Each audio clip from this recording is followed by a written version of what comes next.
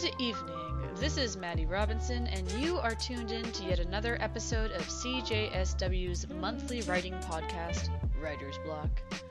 Writer's Block airs on the third Wednesday of every month from 8 to 9 p.m. on CJSW 90.9 FM. This episode of Writer's Block is brought to you by a student-driven collective. Some of the things we like to feature in our episodes include poetry and fiction readings, inspiring interviews, and other fun literary segments. Without further ado, let's get started. Tonight's episode, we have an interview with the owner of Shed Books, Kevin Stebner, a short fiction story by Carla Corman, followed up by an interview with Tessa McWatt. Keep that dial locked to 90.9 FM, and without further ado, let's get started.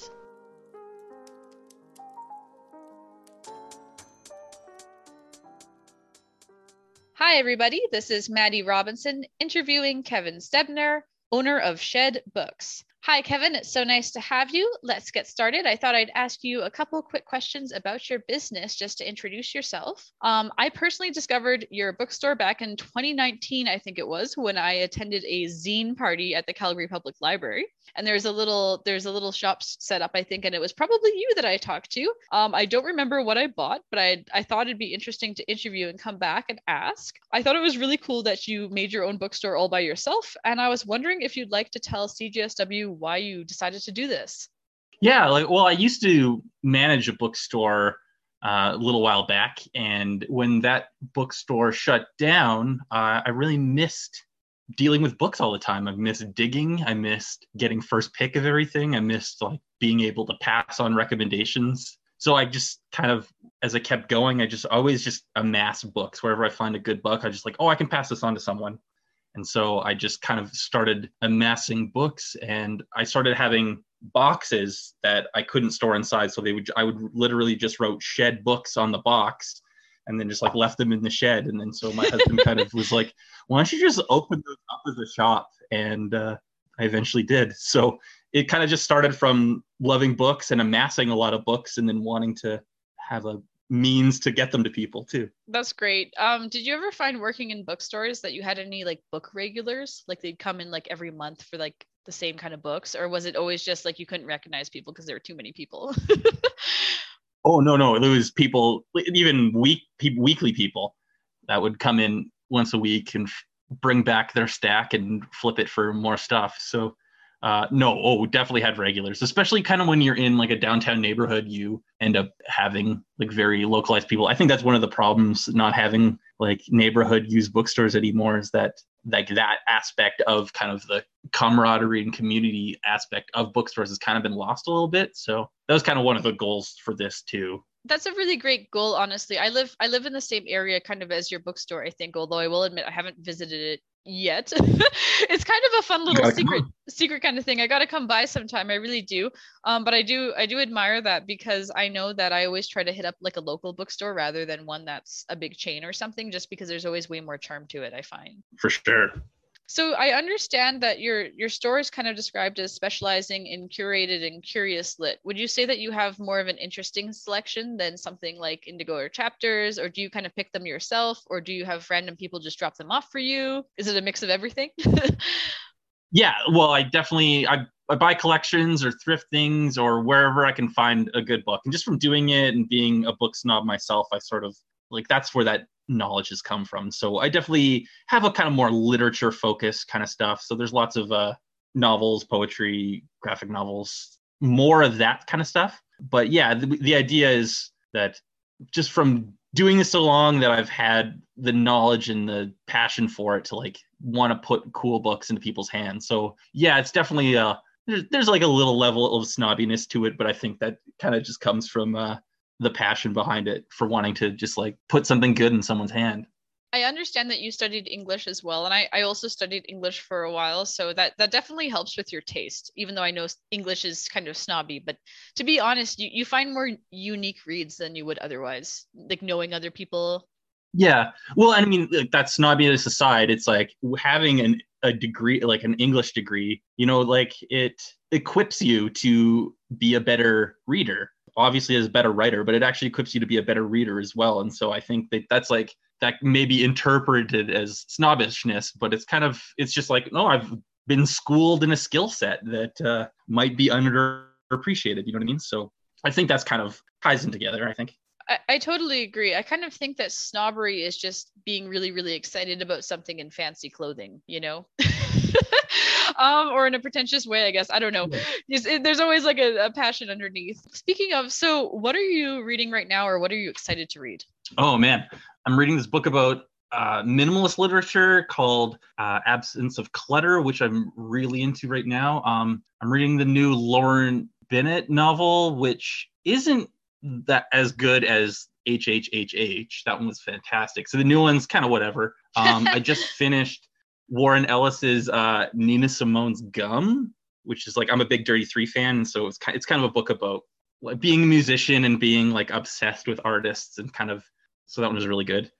I don't know. This is over here. I don't know. Obviously, this is being recorded, but this is my bookshelf. My like that row right there is my recent reads. I've been going through Kobo Abe's work, kind of the Japanese surrealist, kind of the thing that Haruki Murakami ripped off. So Kobo Abe's great. Yes. Is there one about mushrooms? I'm trying to think. Sorry, I'm closing my eyes trying to remember. Well, yeah, Kangaroo's Notebook is like a guy that has mushrooms growing on his legs. Yeah, my mental library is just as cluttered as my real one, as you can probably see. So sometimes people mention a writer and I'm like, ooh, I remember this. I know this person. Where do I know this person from? And even just from this last year, I've gotten really immersed into concrete poetry. And so just kind of trying to up my knowledge and chops for the technique, like the history of like visual poetics and concrete poetics. So that's kind of where I've been delving into a lot lately. So there's been a lot of, actually even the last little while, there's been a lot of recent collections specifically about like women in concrete poetry. Kind of two came out this last year. That was pretty cool. So just trying to up my concrete poetry knowledge. That is actually really interesting. I do find concrete poetry so creative, because it's never something that I think of, because I'm more of a prose person. So I'm always really impressed by it. I was actually going to ask you about concrete poetry as well, because I understand that you do a lot of that. So what brought you into that, working with typewriter art and this kind of thing? What kind of appealed to you about this? Was it the style? Was it just that you could do it yourself? Was it that it was something kind of new and different? Yeah, all of the above. It kind of was largely born out of the pandemic itself. A friend of mine, like right before the pandemic dropped, he like gifted me a typewriter. He found one like that was being thrown away, and he like brought it over. He's like, "Hey, I think you'd want this." And then the pandemic happened, and we were sort of like left with a lot of time on our hands to just like try to fill. So I wrote a novel in that time. And then when I finished that, I started doing all the typewriter work as well. So that's great. It sort of came out of really just having a lot of time and trying to figure out how do I use this machine, this typewriter, to in an artistic way, and use it to not just try to like use it as like a writing tool, but use it as a visual creative tool as well. And so that's kind of what brought me to it was sort of the time, but then even just locally, we actually have like an incredible scene for it. There's like a lot of, especially notable people in Canada or kind of come from this area. So just like my friend Derek Beaulieu, who's kind of a notable name for that, he really encouraged me to do it, and he's published a lot of the things I was putting out. So that went a long way too, with that kind of help and encouragement from local presses, like Blasted Tree, for instance. Yes, we did an interview with Kyle Flemmer. Putting out a lot of great stuff. Yep, yeah. I remember that. So it was great. Yeah, cool. Yeah, so he's put out a couple of my things, and Derek has, and it's just interesting to see how, like, even though it's a very niche vein of writing to do, it's interesting how Canada and even like Calgary in particular has quite a lot of notable work and names coming out from this area. So it's it's kind of a rarity, to be honest, because not even a lot of it really goes down in the States. It's like kind of Canada and Europe is kind of the hot spots at the moment. So that is really interesting. It's funny because I've interviewed a couple of kind of poets and visual poets, and I realize it's kind of tricky for an audience to understand. But if you go to your website, which is kevinstebner.com, you can check out some of the typewriter poetry, and it's much more interesting to look at than for me to try and describe it. So I'll let the audience look it up. I'm looking at Time's End, which is kind of like a typewriter volcano done in blue and green. It's really fascinating and very almost it's like a cool piece that you could put on your wall or something. It's really quite cool. Yeah, Canada is a really interesting hub for this because you are right. There's a lot of visual poetry that goes on in this, even in this city, you are correct, which I think is always so interesting how you kind of get your own like little literary niches going on. I know you also mentioned earlier that you're reading about kind of someone that was connecting music with writing and music with literature. I know that you do have a background in music too. Do you find that kind of changes the way you look at literature? Does that change your writing technique? Honestly, it's like I kind of view them all in the same way. Like instead of just being like, I am this type of artist, like I'm just simply a writer, I'm just simply a musician, I'm just whatever. Like I think limiting yourself to just those avenues is like debilitating as an artist. So as like an artist, so I feel it's a kind of important to touch on all aspects. So like by being a writer, that helps you with writing song lyrics, and like being a lyricist helps you actually like understand how you want to compose a piece visually. And so like having all those different elements, they kind of tie into each other, and sort of I'm kind of a firm believer in inspiration, like, striking when inspiration hits. Like I know a lot of people are like process people, and I'm not that way. I'm definitely an inspiration person. Yeah, me neither. When it's just like, and that's kind of, I think that's important, having these different avenues. So when you're kind of exhausted in one, like, I don't have any idea for a poem today. Oh, but I've got an idea for a song, or I've got an idea to do like a visual piece. And so having those different avenues actually helps creatively, instead of just being limited to like the one avenue that I think it's very important to try to put your fingers in a lot of pies, because they inform each other, and then finishing one gives inspiration to another. Oh, I totally agree. It's funny how your brain will kind of untangle things if you do something else that's creative, but not quite the same type of creating. Like if you do something visual, or if you do something musical, or you play an instrument sometimes, or bake, or even something, it can really help free up your brain if you're kind of stuck. So I totally get that. I was also going to swing back just because you're mentioning so many things. So you do have a novel that is upcoming for this year that's going to be put out. Would you like to talk about that at all? Well, I mean, I don't know if it's getting put out, so I've been shopping it. So I don't even know how I can really speak to that. So just even, finishing a novel and trying to find a home for it is just like this whole process that I'm trying to navigate at the moment. So we'll see, I guess. Ooh. But it's interesting to see how the process of putting out an album or kind of doing another things, like they're similar, but just kind of realizing how different, especially for long form fiction, like how difficult it is to put a book out. Like there's a lot of like a major level of gatekeeping, whereas with like even like poetry, I would say it's much easier to get a book of poetry out than it is to get a novel out, just from someone who's done both, I guess. Interesting. Or is attempted both. I have to ask then, why do you think that is? Do you think it's because poetry is, I guess, in some ways easier to flip through, or it's just usually like less like literal word content? Not always, I suppose. Or like, I'm just curious about this. Why do you think that is?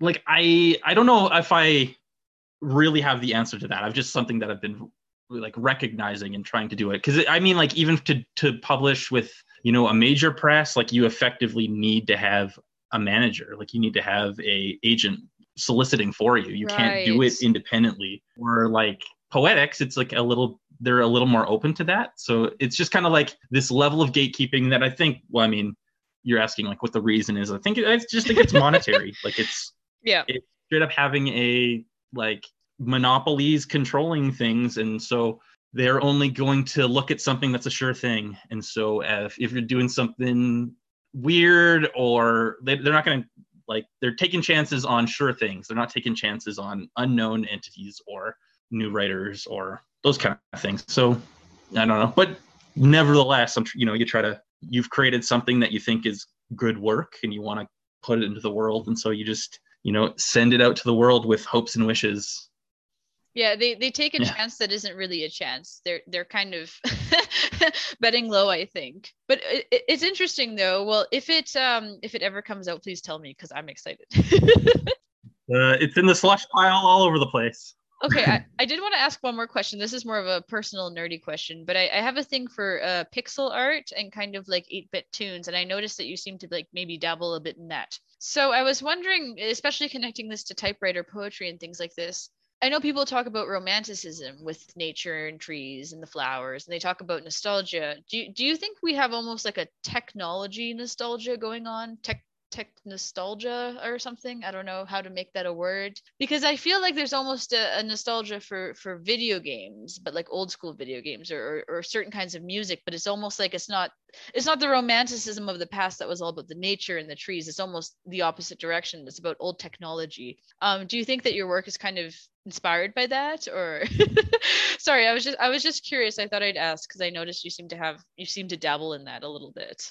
I mean, yeah, I think like for a lot of people, kind of nostalgia is like a little bit of derogatory term. Like it's not, it shouldn't be pejorative.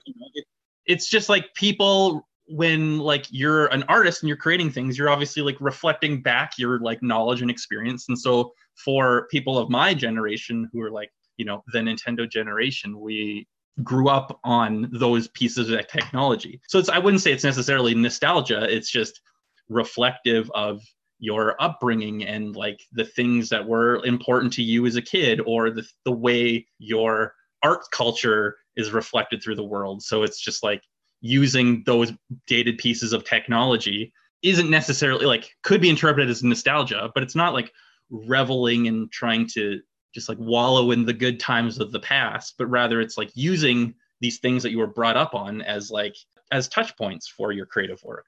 I did have one more question before we kind of end the interview. So I've seen online that you have a cat, and I was curious, who is this cat? What's their name? Two guys. Ooh, two guys, two cats. That's even more exciting. We've got Bartlebooth and Quagmire. Bartlebooth? Both literary names. I love it. That's so great. Bartlebooth comes from a Georges Perec novel, Life for User's Manual. It's like a character in that. He makes paintings, then turns them into the jigsaw puzzles, and then finishes the jigsaw puzzle, and then turns them back into paintings. And then sounds like a literary. Quagmire is from that. And Quagmire, this is the side characters from the Lemony Snicket novels. Oh, I love it. See, I thought for a second you said Bartleby, and I was like, interesting. That's very literary. Well, yeah, Bartlebooth is it's a portmanteau of two literary characters, so it's Bartleby and Barna Booth, and Perec kind of put them together. So brilliant. Based on Bartleby. Brilliant. I enjoy this very much. So I had to ask. All right. Well, I think that will conclude our interview. It was so nice chatting with you today. Thank you so much. If anyone is interested, absolutely, you can check out Shed Books. That would be awesome. If you want to buy another novel, I'm sure that we can have some great recommendations for you based on this show. Was there anything else you wanted to touch on? Absolutely. No, just if you're on Instagram, go to Shed Bookstore, like at Shed Bookstore, and that's how you'll find it. I try to do a post of like a book a day, just kind of something that's in the shed or something someone might be interested in. I do my best to try to keep up on it, but not always. But if you're kind of just want something to check out at Shed Bookstore on Instagram. Check out my artistic work or writing, kevinstebner.com. All my music and art is up there, so check it out. Beautiful. Well, thank you so much. This was great. That was Maddie Robinson interviewing Kevin Stebner about his Shed Bookstore in Calgary. If you missed our full interview and you'd like to give it a listen, you can check it out on cjsw.com. You are tuned in to another episode of Writer's Block on CJSW 90.9 FM. We love our cliffhanger endings. Here on CJSW. Coming up next, we have a short story written by Carla Corman.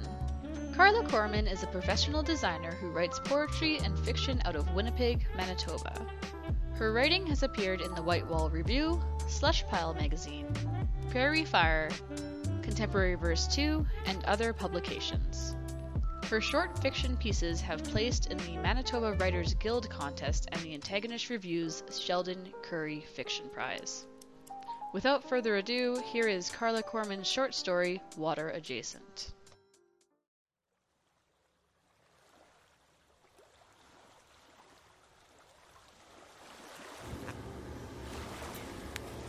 Water adjacent. Sit down. Every time I try to do this, I never get it right. That day, the water looked sharp and solid, and the air by contrast was cushioned with mist, though it didn't show through in the photographs. The chroma of green in the grass around the loch came through the lens, but neither the soft mist nor the paler hue of the heather survived. Photographs are so dull, and textural color can't be captured on film, I think. So, I'll restructure that day from memory for you. I'll set before you the solidity of the water, the softness of the air, the brightness of the green surrounding the loch, and the heather sliding up the mountains. Sit down, and I'll show you. I imagine that as you take your seat, you bite deep into a stark red apple, your arm encased in your indigo sweater, and when you aim to take the next bite, the red is so sharp against your sleeve it causes you to stop. I see how where the apple is white where bitten, the skin redder against it, the red more vivid against the blue. I imagine you will take pause. I can see you in the open gallery space, the slatted wood bench beneath you, and the white walls surrounding my painting. The black floor is over-polished. Someone in the next room is wearing wooden-heeled shoes. The sound echoes. You swim in the slightly humid scent of art all around you. It clings to your skin. Leaning closer, I want to tell you that the loch water is naturally dark and matte with soil. It mirrors nothing and hides everything beneath its surface. The air there is more liquid than the water itself. It floats, suspended in intricate particles. The sharp edges of the island are lit not from the sun, but from the strange chroma of green that the grass holds. It's not the same as home. The green is so different, sweet, sharp, and more yellow. I want to show you these things because you weren't there with me. The photos I have of that day are the barest reminder of what it felt like to be there. They form the suggestions of shapes and colors and allude to textures and surface roughness, but they'll never capture the fluidity of the mist or the slate feel of the water. When I looked down, I thought if I touched it, it would be nearly rock under my hands. When I look at those images, I still imagine the boat moving through the landscape. I don't want to lose that moment of the time when the mist opened slightly and the sun hardened the surface of the water further. With each application of my brush to the canvas, I think of you. And this image is closer to my memory than the photographs, and it's my memory that I think that matters, not the flat photographic record of the day. Now that you're seated in this gallery, shift over on your bench. I want to sit beside you and speak quietly into your ear when I do this. I think you're still waiting for me with your apple, taking pause, waiting for me to start. I don't know if you've heard the last thing that I've said. Maybe you'll lean in closer. Maybe you'll notice the tips of the heather I placed before you, and you'll think of the heather tea I brought for you when I came home briefly before I left again, this time for good, and you'll remember the slight smell of sweet hay in the cup that last time we sat down together. My lips were still on the rim when you accused me of varying slights. Then you wanted me to march in a mundane straight line with no form or space around me, always taking the shortest path. Stop painting, you said. It's making you worse. Stop making things more difficult than they need to be. Come home. I grew afraid that the shortest path would be a chokehold, threatening to squeeze the life out of my body. It's not an easy task to translate the complexities of freedom into a short conversation over tea. The silence that day became terrible. You can't pry me open with a crowbar. I think I said it, but I might have not. That's just what I remember. Anyway, it was something similar. But sometimes the mental image I have of you now, a thief trying to force his way in. The day before I flew back for that week, when I called you from Inverness to ask if you would see me, I stood in open space in the hostel kitchen, not alone, and I think the only word you came up with was maybe. I came anyway. I liked you at first because you were unreasonably happy. I never saw you drag on about the things that I did, the same things that kept my eyes down and my voice unsteady. Everything had a grayish tinge back then, a dullness around the edges that blocked the taste of the air and the crispness of the hues. When I walked to school, my head was bent forward under heavy weight, so I examined the ground, each pebble passing by. I thought about each leaf, each vein. I remember the first day we sat outside together, when the day seemed tempered but the sun burned where it touched. It was fall and the smell of chimney smoke was on the edge of starting. We sat on the sloping school lawn on the stretch before it bent down to meet the river. We were supposed to be somewhere or other, but you convinced me this would be much better, and it was. We baked in the ultraviolet waves and watched everyone go by, and you laughed at the film students rolling around a tree locked in barbed wire, filming each other while their hands grazed the trunk and their heads bent back. I said I was sure it wasn't funny. I was sure I could see them becoming wood nymphs. It was like this between us until the noise of clockwork started beside my ears. I could see that clogs and wheels were turning in other people's cheekbones. I felt sliding and disjointed, and I crawled closer to the leaves and veins, out of the autumn air and then under the adjacent river. When you weren't around, I walked down the slope to the riverbank myself. I wanted the feeling of that day to come back, the edge of the sun and smoke, but I couldn't recapture the day. It always danced on the edge of my tongue like a forgotten word. I always had the feeling the moment had passed. On those days, the edge of the river was always clear and beautiful. I could see straight through to the bottom. I saw each leaf and vein. I studied every pebble in minute detail. I still looked down at the ground, and heavy weight pushed me to the horizontal surface under the water. I became constantly afraid that something would happen to you. At night in my eyes, you died repeatedly, and the next time I saw you, I'd always remember. I think of those nightmares now while I'm here beside you on your bench. My hand is on your back and my lips at your ear. I can smell the tartness of your apple right before it hits your mouth.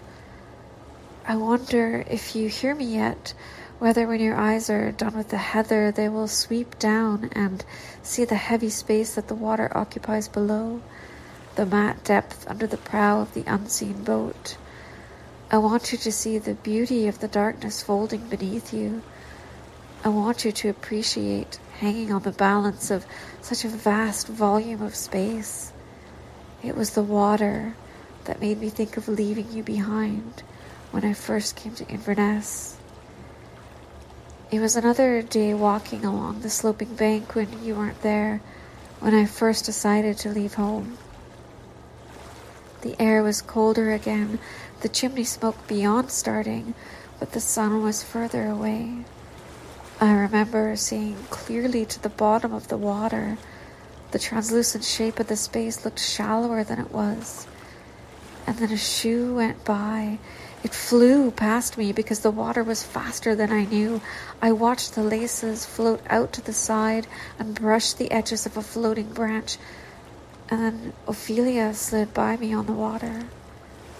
Not Ophelia on a second glance, but a boy, dark hair winding over his head, clothes spreading outward, barefoot where the shoe had deserted him.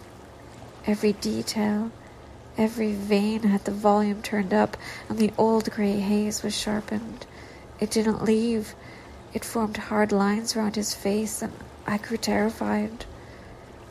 When you came to pick me up at the police station, I thought you were angry. You looked so sharp and hard, I thought it would no longer to be let to walk along the water. This is where you stop taking pause. I can feel your eyes sliding down the canvas while your hand sinks down with the apple. Do you remember that day I tried to tell you about the water? I couldn't tell if you were listening. It's always so hard to tell with you. As I said, it's not an easy thing to explain the subtleties of freedom over tea. The silence that day became terrible. But I forgot to speak about the green, that strange, luminous hue that did not rely on the sun. I can see your frame of perspective from where you sit. You lift your arm back up, the bitten white of the apple bright against the red of its skin, the red stark against the indigo on your arm cold in front of the green grass at the edge of the loch, the sequence of color spreading outwards. That day on the lake, everything surrounding this green on the shore was so grey that the grass became citrine yellow by comparison. The taste of lemon was somehow on the edge of the air. The grass was ethereal under my feet. It was that same day, after walking over that green, that I stood on the cracked blue tiles of the hostel floor, in the hallway with the shared phone in my hand, and I tried to tell you about the water. There was sand on the floor under my feet, and I rolled it into arcs and circles when I said, I miss you. I want to know if you'll see me. All you had to say was, maybe. I know I looked away from you when you said you didn't want to come with me that first time I left, and you slowly slid to the edge of the frame. I think you brought out your crowbar when I told you I was going anyways. It was like this between us after I left for water adjacent. You wanted me to walk on dry land, to stop watching the veins on floating leaves go by, then tried to build me another body out of clockwork to step straight into, leaving my old shell behind, and a new face of cogs and wheels and ticking would follow, and that's when I saw the cogs turning in your eyes. I heard the soft click of metal machinery whenever you spoke, and I still tried to tell you about the depth of water in Inverness, how the surface seemed hard, but the water must be soft underneath, housing monsters and demons under its skin. Wait for me. I can see you're getting restless now. Wait for me before you go. Let me tell you about the mist. It's one thing to sit behind the window of a stalled train and watch the sharpness of the Highland Mountains blur under hazes of visible air. It's another thing altogether to breathe in the mist, to feel its moisture on your skin, to move through the floating air and the darkness surrounding, with one thin piece of fabric wrapped around you, and the dampness seeping through to your skin beneath.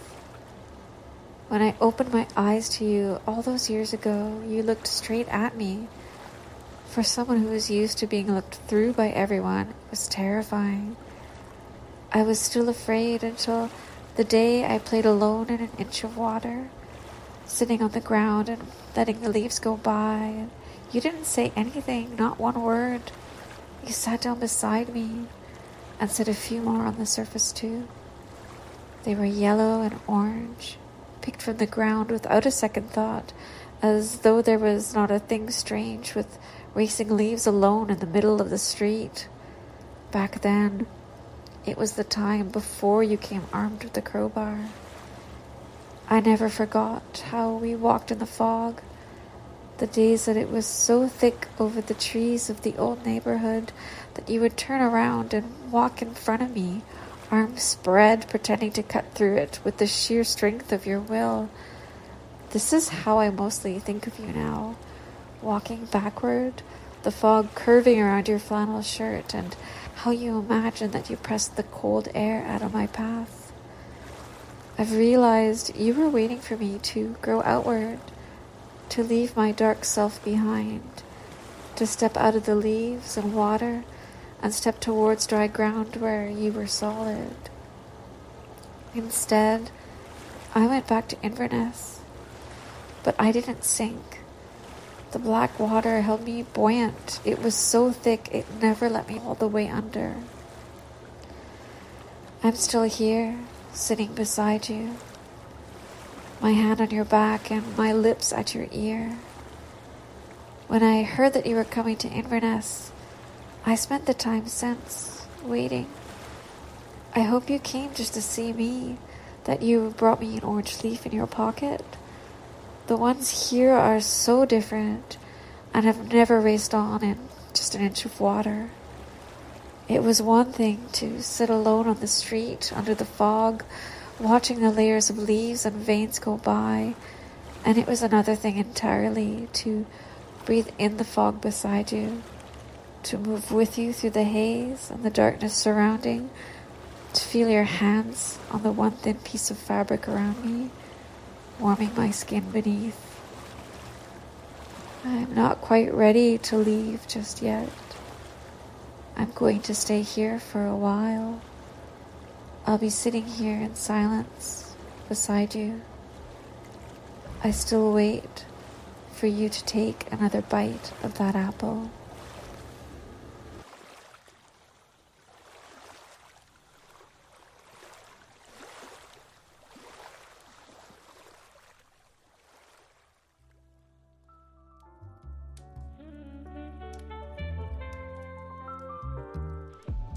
For those who just tuned in, that was Carla Corman's incredibly lyric story, Water Adjacent.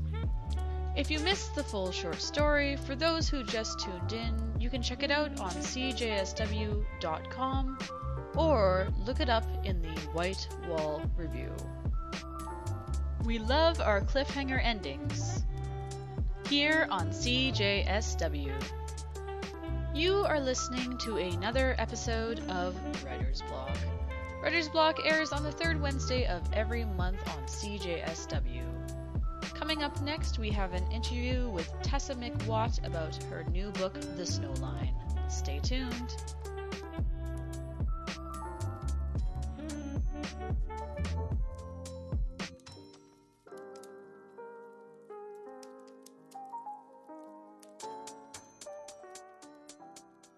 Hi, my name is Jenny Kwong for Writer's Block on CJSW 90.9 FM in Calgary. Today I'm speaking with author Tessa McWatt about her most recent novel, The Snow Line.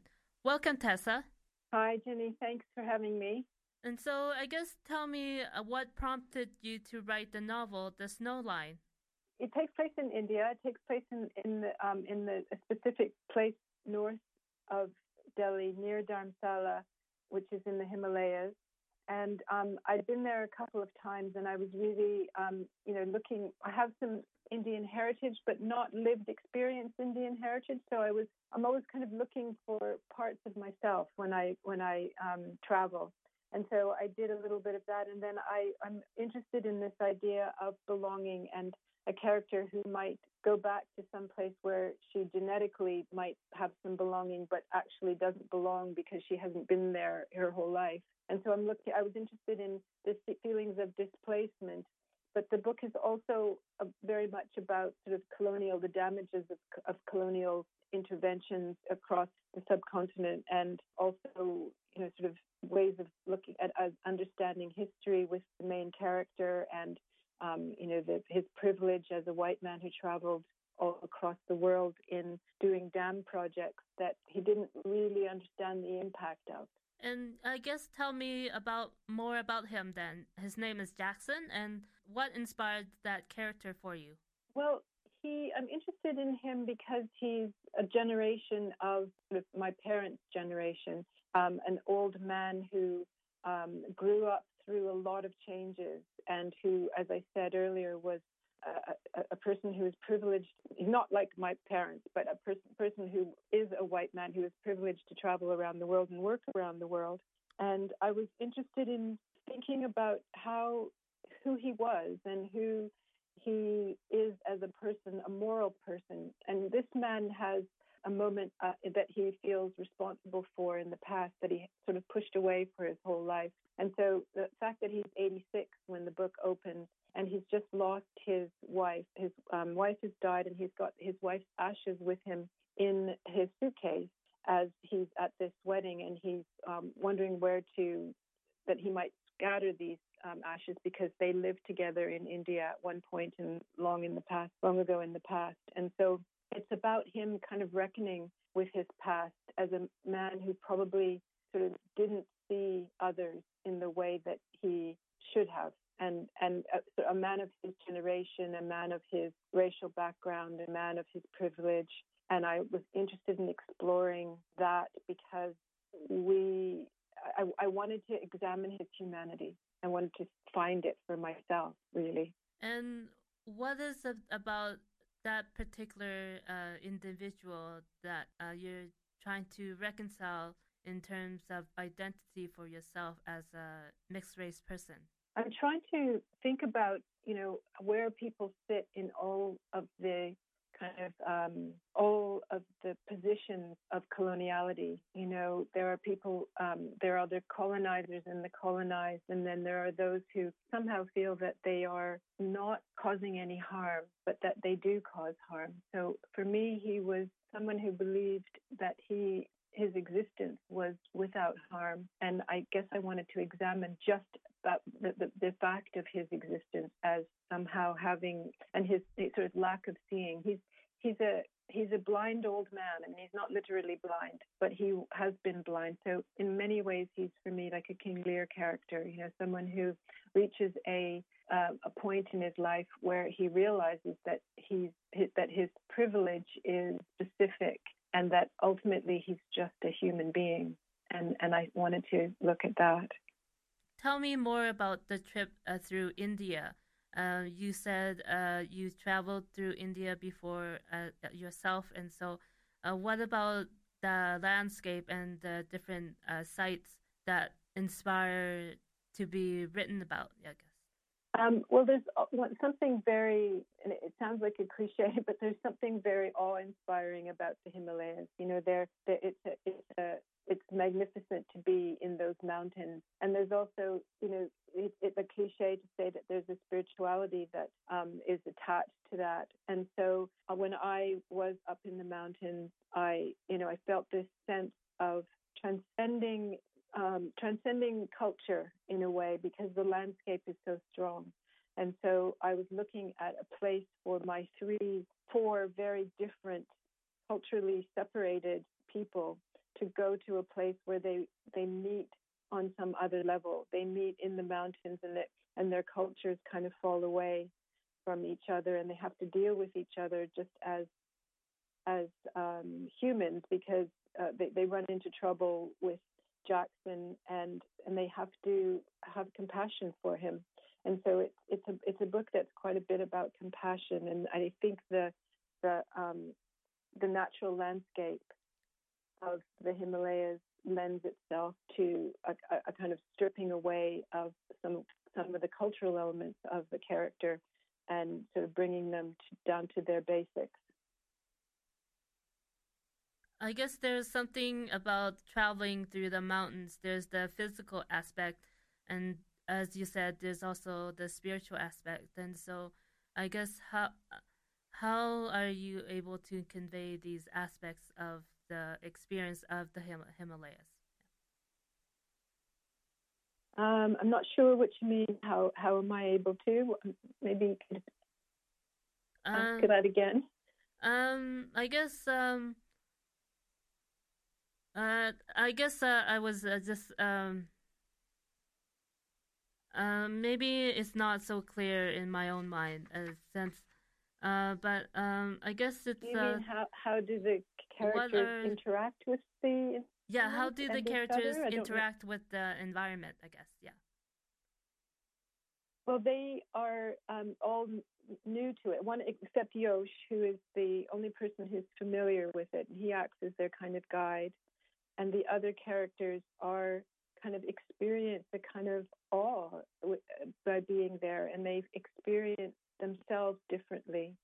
And I think they experience each other in a slightly more sort of pure way than they would had they been in the city. I think the city brings all kinds of sort of baggage to people's interactions, and out in nature and in the mountains, some of that is stripped away. So I think that's what I was trying to get at.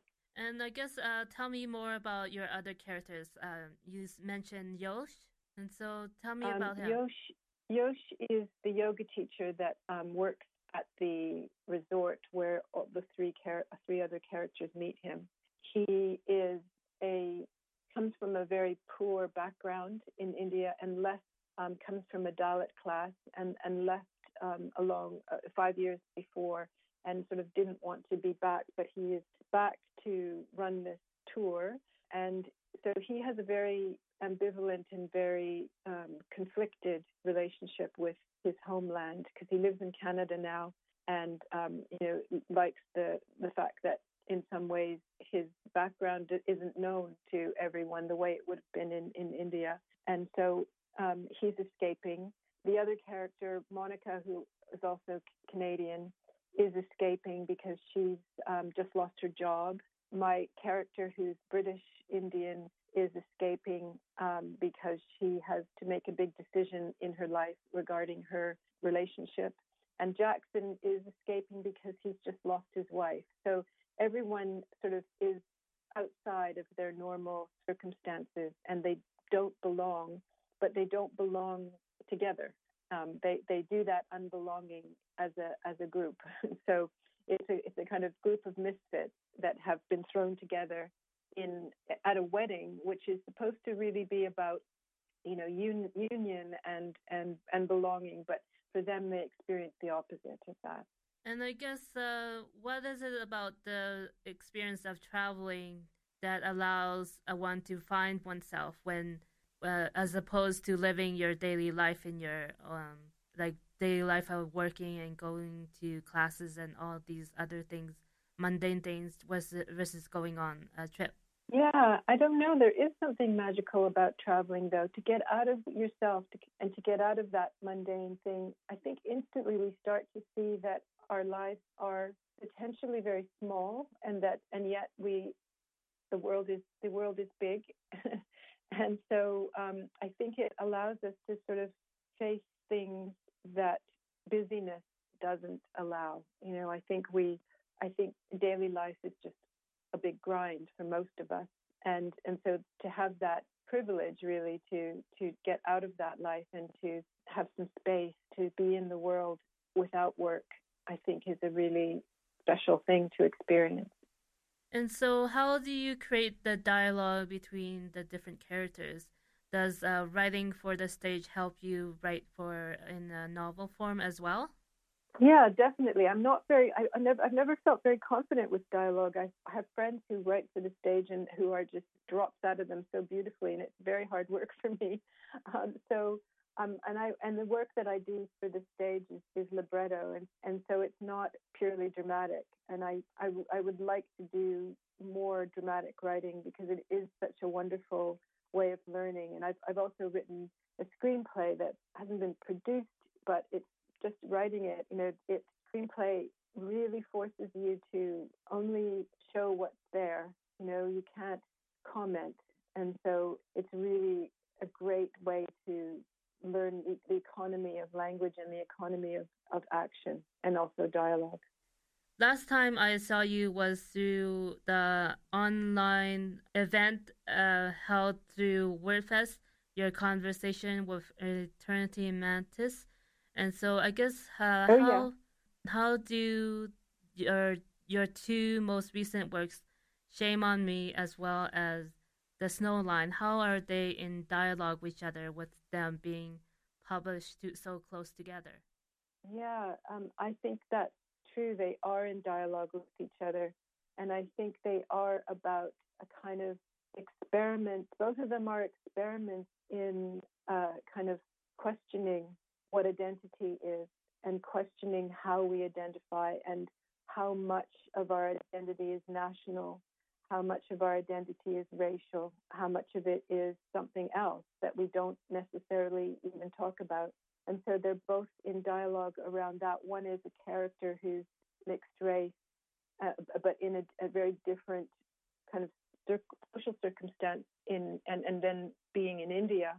And then the other is, me. It's a memoir. So it's a very different way of looking at this question of belonging, but they're both about belonging, I think, very much, or unbelonging, as I like to call it, because I think they both are looking at how some of the traditional ways in which we claim that belonging happens are not necessarily pertinent for some people and are not necessarily healthy in a way for some people. If we talk about belonging to a nation state or a class or a gender or a family or an occupation, an ethnicity or religion, or, even a team, they all of those belongings have ideologies that define what you say you belong to. And so in some ways, I think that a kind of unbelonging might be a much more potent way of existing, a way of existing outside that. And those books examine that axis, how we belong and what it means for us. Thank you very much, Tessa McWatt, for your time today. I've enjoyed this conversation. I know it's there may be some difficult questions, and so hopefully I'll be able to talk to you again sometime again. Okay, great. It was my pleasure. Okay, thank you. Okay, bye. Bye.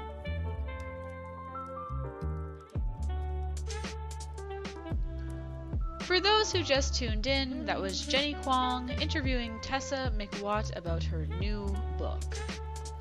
Guyanese-born Canadian writer Tessa McWatt is the author of 6 novels and 2 books for young people. Her fiction has been nominated for the Governor-General's Award, the City of Toronto Book Awards, and the OCM Bocas Prize. If you'd like to hear the whole interview again, you can always check it out on cjsw.com at Writer's Block. Without further ado, this will conclude our February 2022 episode of Writer's Block. Whether you've been listening the whole hour or you've just tuned in, we'd like to thank you for tuning in tonight. If you would like to get involved with this podcast, reach out to us at cjsw.writers@gmail.com. To close off this episode of Writer's Block, we have one final bonus literary segment. Thanks for listening.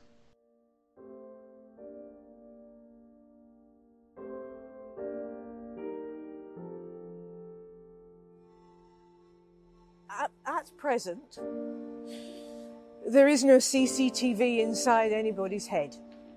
So when you read a book, I read a book, it is absolutely private. We're in a dialogue, a conversation. Things are happening, things are changing. It looks like, what are we doing? We're just sitting there reading a book, but it is exploding in your head, and they can't control that. I love that. Of course it will change, but when we read a book, it is extending and expanding who we are and what we know. It's not simply knowledge, as in information. It's not, I read a book about the Roman Empire, now I know everything about the Roman Empire. That's information. The thing with fiction, with poetry, with philosophy, with political essays is it's more than information. It's giving us a way of thinking about the world. It's making our brain sharper, smarter. It's not just data. Which is also important, as everything in the world is being reduced to or turned into data. Data is the new gold, it's the new oil. Everything that can be known about us is being known by the big companies, and we should try perhaps not to let that happen. Some days I just leave my phone at home, just to annoy them so they can't find me.